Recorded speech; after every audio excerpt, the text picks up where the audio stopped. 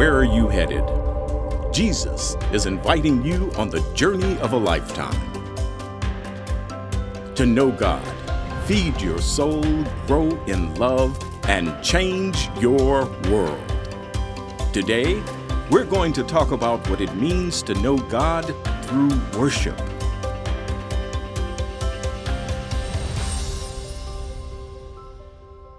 A few years ago, I made my first ever winter ascent in the Olympic Mountains in Washington State where I was living.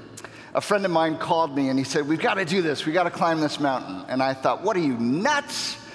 And he said, "Don't worry, I'll show you the ropes. I'll show you the way." So he came over and he decided to share a bunch of his gear with me. And he said, "Look, you got to be ready for 4 main stages of this journey. When we start out, it's Washington. It's going to be raining. And so you've got to be ready with waterproof gear because we're going to get really, really wet. And then we're going to hit the temperature plane. And that rain is going to turn to snow. And we're going to have fresh powder on the ground. And we need snowshoes. And we need to shed that rain layer. And we got to be warm and agile for the snow that we're going to be in. And then we're going to break the timberline. And it's going to be wind-packed snow from there on out. And you're going to need traction cables on your shoes to survive. And then we're going to get to the ice face near the top where the wind is intense and it's hard and steep. And you're going to need crampons and an ice axe. And you're going to be fine. Here's everything you need, right? One journey, 4 distinct stages to the journey, each with preparations to make and skills to master. When Jesus calls you and me to follow him, he is inviting us on the journey of a lifetime. And it's kind of like my winter mountain climb. Fortunately, following Jesus doesn't require a bunch of expensive mountaineering gear nor the danger of falling into a crevasse. But it is similarly one journey with 4 major movements, 4 stages, each with preparations to make and skills to master. When Jesus says, "Come, follow me," he's inviting us on the journey of a lifetime to know God, feed your soul, grow in love, and change your world. There's the 4 movements. One journey, 4 stages. To know God, feed your soul, grow in love, and change your world. Now, let's say those together, just because this is the outline for the next 4 weeks. We're going to do this. I want you, everybody's got to participate. I even have motions, okay? This is like kids' church, okay? We're the journey of a lifetime to know God, feed your soul, grow in love, and change your world, okay? Now, everybody all in or we start over, all right? Let's do it. Ready? Jesus is inviting you on the journey of a lifetime to know God, feed your soul, grow in love, and change your world. Today we're going to focus in on the first stage of the journey of a lifetime. What does it mean to know God through worship? And I want to invite you to open your Bibles to what is maybe Jesus' most famous story of all time. We know it as the story of the prodigal son, although it should probably be called the story of the compassionate father. It's in Luke chapter 15. We're going to look at verses 1 and 2 and then jump down to verses 11 to 32. Our page number in the Pew Bible there, if you want to grab that and join us, is page 874, wrapping around to 875. Luke 15. Let's read verses 1 and 2, and then skip down to 11 through 32. Now the tax collectors and sinners were all drawing near to hear him, this is Jesus, and the Pharisees and the scribes grumbled, saying, "This man receives sinners and eats with them." Now verse 11, and he said, "There was a man who had 2 sons, and the younger of them said to his father, 'Father, give me the share of the property that is coming to me.' And he divided his property between them. Not many days later, the younger son gathered all that he had and took a journey into a far country. And there he squandered his property in reckless living. And when he had spent everything, a severe famine arose in that country, and he began to be in need. So he went and hired himself out to one of the citizens of that country, who sent him into his fields to feed pigs. And he was longing to be fed with the pods that the pigs ate, and no one gave him anything. But when he came to himself, he said, "How many of my father's hired servants have more than enough bread, but I perish here with hunger? I will arise and go to my father, and I will say to him, 'Father, I've sinned against heaven and against you. I'm no longer worthy to be called your son. Treat me as one of your hired servants.' And he arose and came to his father. But while he was a long way off, his father saw him and felt compassion and ran and embraced him and kissed him. And the son said to his father, 'Father, I've sinned against heaven and before you. I'm no longer worthy to be called your son.' But the father said to his servants, 'Bring quickly the best robe and put it on him, and put a ring on his hand and shoes on his feet, and bring the fatted calf and kill it. And let us eat and celebrate. For this son of mine was dead and he's alive again. He was lost and he's found.' And they began to celebrate. Now, his older son was in the field, and as he came and drew near to the house, he heard music and dancing. And he called one of the servants and asked what these things meant. And he said to him, 'Your brother has come, and your father has killed the fatted calf because he's received him back safe and sound.' But he was angry and refused to go in. His father came out and entreated him, but he answered his father, 'Look, all these many years I've served you, and I never disobeyed your command, and yet you never gave me a young goat that I might celebrate with my friends. But when this son of yours came, who has devoured your property with prostitutes, you killed a fatted calf for him.' And he said to him, 'Son, you're always with me, and all that is mine is yours.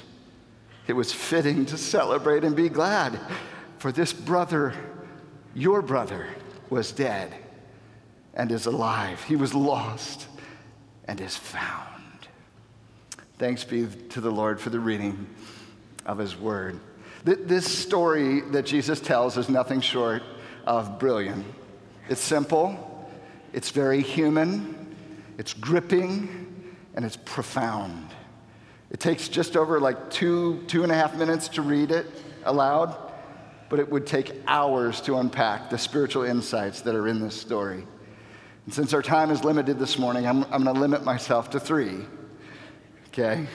In this story, Jesus is showing us the purpose of our lives, the problem we all have, the pursuit we can't live without. Okay? The purpose, the problem, the pursuit. That's our outline for this morning. And all of this, I pray, will help us learn what it means to know God through worship on this journey of a lifetime as we follow Jesus. Would you bow your heads? Let's pray and ask the Lord to teach us. Father, we want to know what it means to follow Jesus, to respond rightly to who you are in our lives. Help us, we pray, for Christ's sake. Amen. Amen. So in this story, Jesus is first of all showing us the purpose of our lives, the purpose. One of the most striking features of this story is also one of the easiest things for us to miss, overlook. And it is the familial, relational texture of the story itself. This is a story about a father and his 2 sons, and the relational dynamics between those parties. The younger son insults his father, basically wishes him dead. "Look, I want your stuff now, like you were already dead." He runs off, wrecks his life, only to repent and come home into the father's surprising and overwhelming forgiveness, love, and joy. The older son, in contrast, does everything right, at least on the outside. He stays home, he manages things well. But in the end, we find out his heart has been boiling underneath, that he is actually full of bitterness and anger and resentment toward his father. So from a financial or moral standpoint, when we hear this story, we think, oh, the younger brother, he's the bad guy. He's on the outs, right? He's the one who wrecked everything. And the older brother, he's clearly in. He's the good guy. He's responsible. He's kept his nose clean. He's been fiscally prudent, you know? But then the ironic twist in the story is that from a relational standpoint, it's just the opposite, isn't it?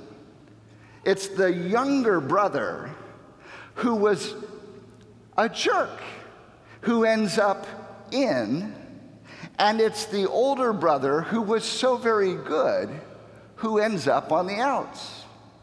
It's shocking. And the way that Jesus tells the story shows us that this relational dynamic with the Father is the most important thing in the story. It's more important than the assets that were lost or the moral imprudence that was exercised. The most important thing is whether these brothers are reconciled to the Father or not. That's where the watershed of the story lies, right? Think about it. Which son would you rather be? If you had to take it whole package, would you rather be the good son who ends up resentful and accusatory and refuses to join in the Father's joy, or would you rather be the younger son who made a royal hash of your life and yet comes home to the Father's embrace? Which one's the right one to choose? And yet it's the one with the messiest story. Isn't that interesting? It's counterintuitive. The younger brother is the story you actually want. Because in the end, what matters most, this is the brilliance of Jesus' storytelling, what matters most is our relationship with our Heavenly Father. Because that's what this story is all about. To be in right relationship with our Father, that's what life is all about. It is the purpose of our lives. We are made to come alive in joyous relationship with God. We are made to come alive in joyous relationship with God. That our souls are made to know God, to delight in joy as we know Him and worship Him from the very core of our being. We were made, as Colossians 1 says, by Him and for Him. Just as our bodies need food and are made to eat, our souls need God in order to live. We were made to live with God as our Father, not as orphans on our own, but as beloved children of God. This is what we're made for. As Pascal says, there's a God-shaped vacuum at the heart of every person. Or as St. Augustine put it, our hearts, our souls are restless until they find their rest in you. So in this story, Jesus is showing us our purpose. The purpose of our lives is to know God as our Father, to delight in His presence, and to overflow in worship in relationship to Him. We were made to come alive in joyous relationship with God. That's our purpose. Secondly, Jesus is showing us our problem. Our problem. This is the problem we all have. If our ultimate purpose is a life-giving relationship with our Heavenly Father, that's what we're made for, then our ultimate problem is the estrangement that we all have when it comes to God. And actually, both sons in this story are estranged from their father, but in very different ways. On the one hand, you have the younger brother, right? Who, in horrifying audacity, says, I want my inheritance now, which is like saying, Dad, I wish you were dead now so I could have the stuff and get on with my life. It's a heartbreaking rejection of the father. So off he goes with his newfound wealth into a far-off country. Far with reference to what? With reference to the Father. He goes on a journey of self-discovery. He parties it up, squanders away everything, and then he has some bad luck. A famine hits, a recession comes, inflation rises, and all of a sudden he finds himself in a mess. And he has to slop pigs, which is particularly shameful for a Jewish boy. These are unclean animals. And he's so hungry, he doesn't have food, that he wants to eat the pig slop. But they won't even let him do that. That's for the pigs, young man. You get your own food. And when we think about people who are estranged from God, this is often the picture we conjure up in our minds. The prodigal, the dissolute, the lover of prostitutes, the rebel running away from God, down in the gutter, wallowing in the pigsty, an irreligious person, a sinner. And that is one way to reject God, isn't it? It's not the only way, though, because look at the older brother. The older brother also receives his inheritance from the father, but unlike the younger brother, he's prudent, he's faithful, he's responsible with what he's been given. He's hardworking, and he stays at home. But none of that means that he has a life-giving, joyous relationship with his father. In fact, at the end of the story, we realize just how painfully estranged they actually are and have been this whole time. When the older brother finds out the father's throwing this huge party because the younger brother comes home, he is livid. It says in verse 28, he was angry and he refused to go in. So here he is with his arms crossed, standing out, scowl on his face, throwing a hissy fit, right? That's a technical term from the Greek, hissy fit. But what is he doing? By refusing to come into the party, he's rejecting the father in his moment of greatest joy, and he's rejecting his brother's homecoming, isn't he? He's saying, I don't want to be a part of this. And he shames and embarrasses the father in front of all of his friends and guests. So the rumor gets back to the father, your son's being a jerk. He won't come in. And so the father comes out. He says, you really need to come in. And the son just blows a gasket. There's been back pressure in his heart this whole time, and it bursts out. Verse 28b, his father came out and entreated him, but he answered his father, look, that is not how you talk to your father.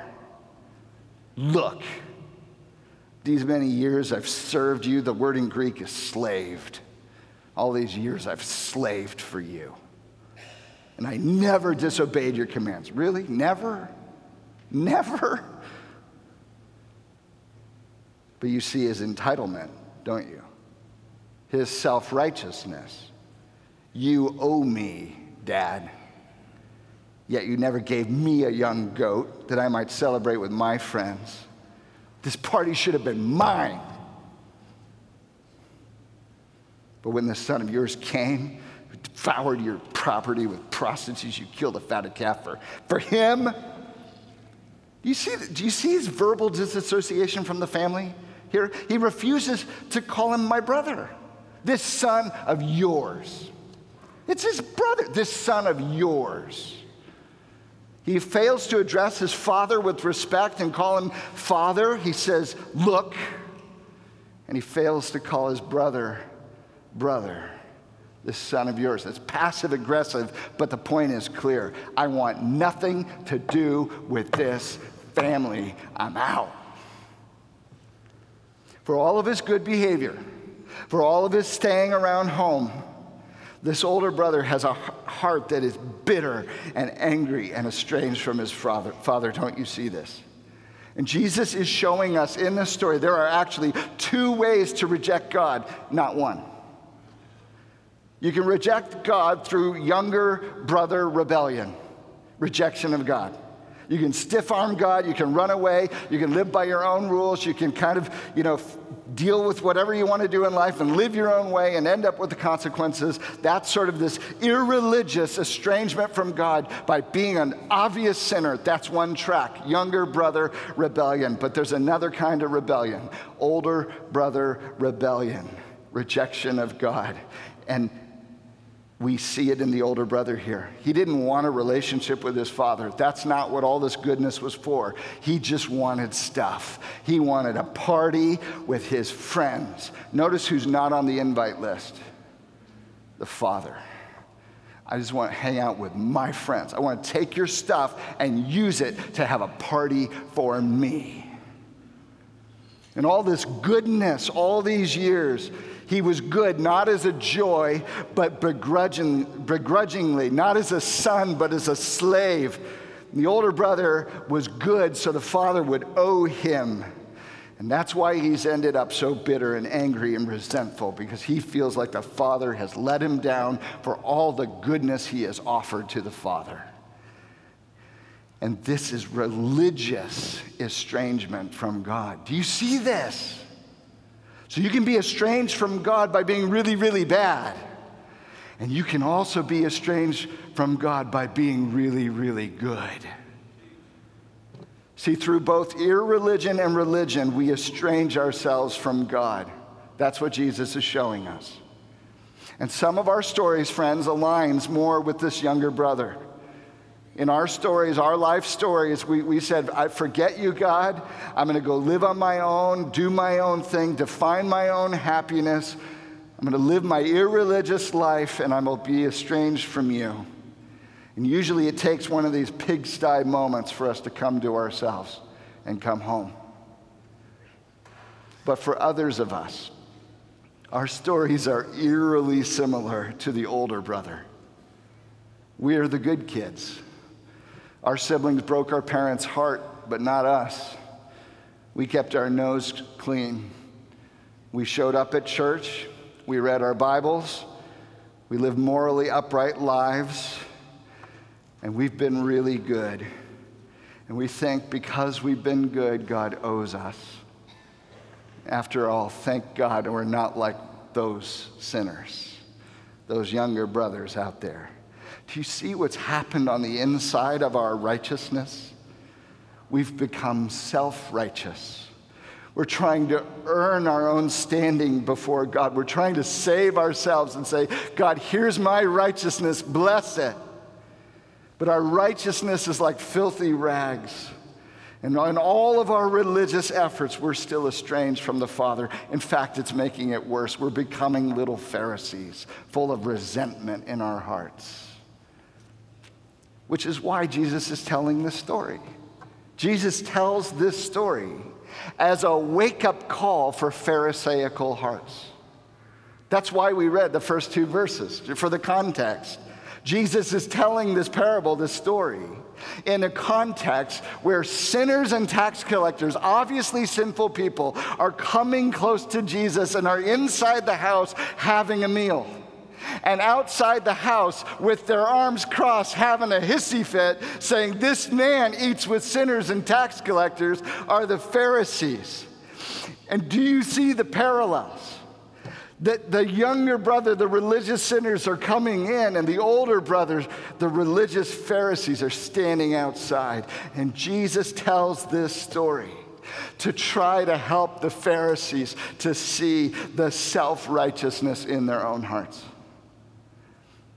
In this story, Jesus is trying to grab our attention, whether we're irreligiously sinful, like the younger brother, or religiously self-righteous, like the older brother.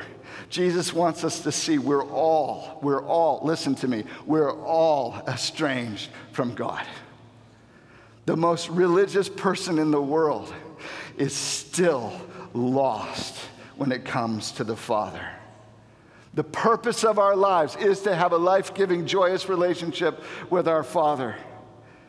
And yet, older brothers and younger brothers alike, we're estranged from Him. Irreligion sinks us, and religion can never save us. This is our problem.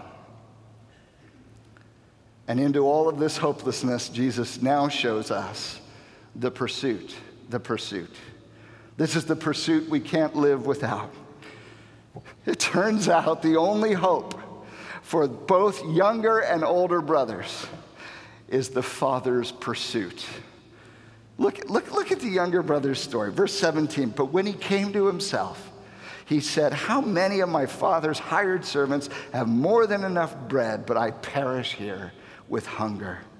I'll arise and go to my father, and I'll say to him, Father, I have sinned against heaven and before you. I'm no longer worthy to be called your son. Just treat me as one of your hired servants.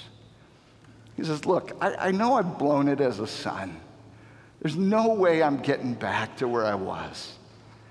But would you just hire me? Just give me a little job on the team so I can make some money and survive.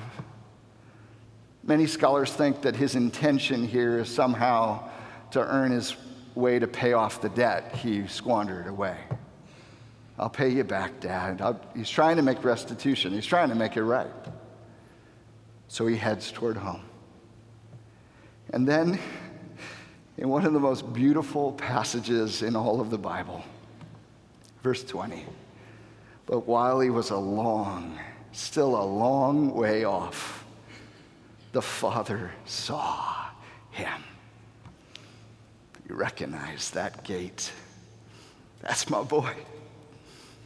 All the way out there. And he felt not anger, not bitterness, compassion. And he ran and embraced him and kissed him. Can you just feel the sweep of this? He saw him and felt compassion for him, and he ran toward him and embraced him and kissed him. Friends, dignified owners did not run. But this father runs because nothing matters but his boy. And his son launches into his rehearsed, I'm sorry speech. Father, I've sinned against heaven before you. I'm no longer worthy to be called your son. But the father won't let him finish. Quick, bring the best robe and put it on him. Whose robe is that? Whose robe is the best robe in the house? It's the father's robe. Priceless. Put a ring on his hand. Shoes on his feet. He's been walking barefoot this whole way. His ring is a big deal. It's the signet ring with the family crest. They would press it in wax to sign guarantee of payment on an invoice. He's given his son the company credit card, the family credit card. That's what that is. Did he deserve that? Verse 23, bring the fatted calf and kill it. Oh, we're having filet mignon tonight. Let us eat and celebrate, for my son was dead and he's alive. He was lost and he's found, and they began to celebrate. Friends, this is all grace. This is all grace. He comes back. He comes back ready to be a hired hand. It takes decades to pay off his debts. And the father doesn't even let him finish a sentence, but lavishes mercy and grace and forgiveness and affection on his son, because there's more mercy in the father than failure in the son. And the father pursues his son in love. It's the only way he gets to come back. It's his only hope. That's the younger son. And what about the older son, the older brother? Well, after his big hissy fit, his disrespectful look, and his refusal to acknowledge his own brother, notice, without any sign of repentance. The younger son at least has remorse, right? The older, we have nothing like that in the older brother. But without any sign of repentance, look at what the father does. He pursues his older brother, his older son. Verse 31. And he said to him, son. It's the same word he used for the other son. You are always with me, and all that is mine is yours. It was fitting to celebrate and be glad, for this your brother. Don't you dare Step out, son. This your brother was dead, and he's alive. He was lost, and he's found. See, in the story just lands with, it's unresolved, right? Because the Pharisees are still outside with their arms crossed. What are they going to do? We don't know. But if this appeal of the Father, if this gracious pursuit of the Father toward this undeserving older son has its appropriate end, its rightful effect, if he responds appropriately to the appeal and pursuit and love and redeeming offer of the Father, what will it look like? This older son is supposed to realize his sin. He's supposed to do the heart diagnostics of realizing he's self-righteous. He's supposed to confess his bitter resentment toward the Father all of these years and his entitlement and the fact that he's been good for all the wrong reasons. And he's supposed to fall on grace and come home into the Father's love and forgiveness and mercy and celebration. In other words, the older brother is supposed to realize he's actually a younger brother, that he's a younger brother too. Sure, he stayed home, but his heart has been far away. Sure, he acted rightly, but it was for all the self-righteous reasons. The older brother has to realize that all have sinned and fall short of the glory of God, and therefore all are freely justified by his grace. Romans 3:23 and 24. See, the only hope for the older brother and the younger brother, for religious people and irreligious people, is that God relentlessly pursues his lost sons and daughters in redeeming love. That's our only hope, is that God relentlessly pursues his lost sons and daughters in redeeming love. And of course, the greatest proof of God's relentless pursuit and his redeeming love is standing right in front of us telling us the story. The man telling us the story is proof positive of God's relentless pursuit and his redeeming love. Because Jesus is the true and perfect Son of the Father, who, when we took our inheritance and mouthed off to our Father and squandered everything he's ever given us, our older brother Jesus said to the Father, he says, "Father, I see how broken your heart is, and I will go after your lost sons and daughters, and I will find them in that far-off country, and I will pay their debts, and I will bring them home to you. No matter the cost, no matter what it costs me, if it takes my life, I will gladly lay it down to bring many sons and daughters to glory." And it did. It cost him everything, friends. On the cross, Jesus died in our place and for our sake, the righteous for the unrighteous, to bring us to God, so that we might be the adopted sons and daughters of God forever, so that the purpose of our life, to have a life-giving relationship with our Father, might be joyously restored through the work of our Jesus.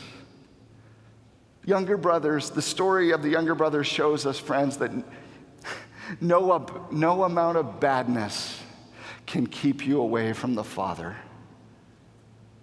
And the story of the older brother teaches us that no amount of goodness will ever get you in.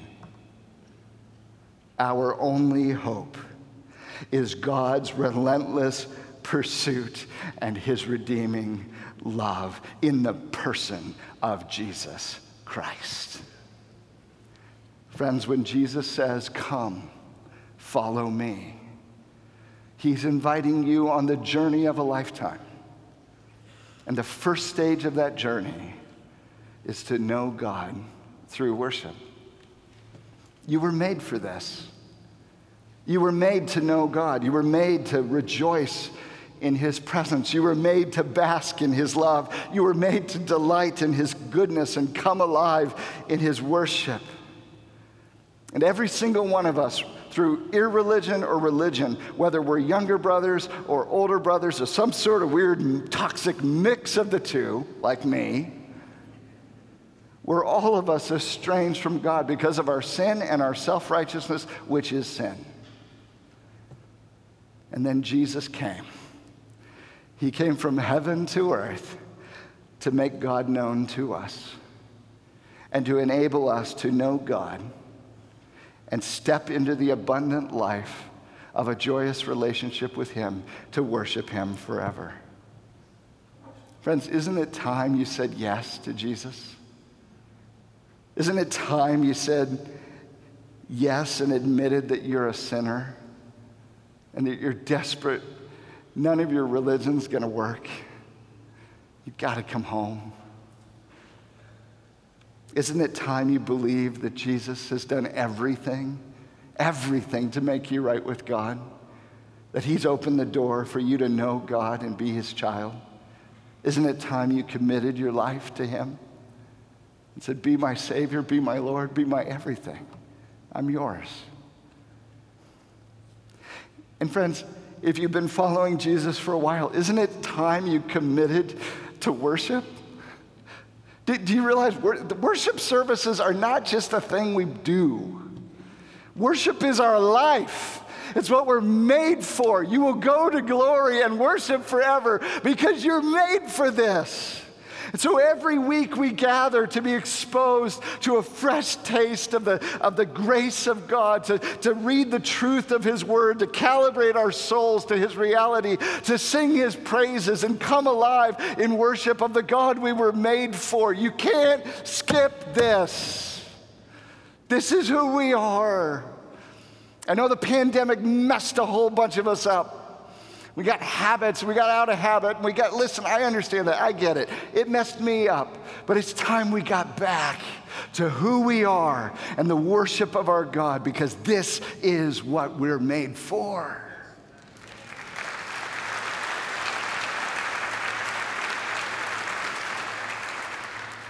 Friends, Jesus is inviting you on the journey of a lifetime to know God, feed your soul, grow in love, and change your world. And it all begins by knowing God through worship. Won't you follow him? Won't you follow him? Let's pray.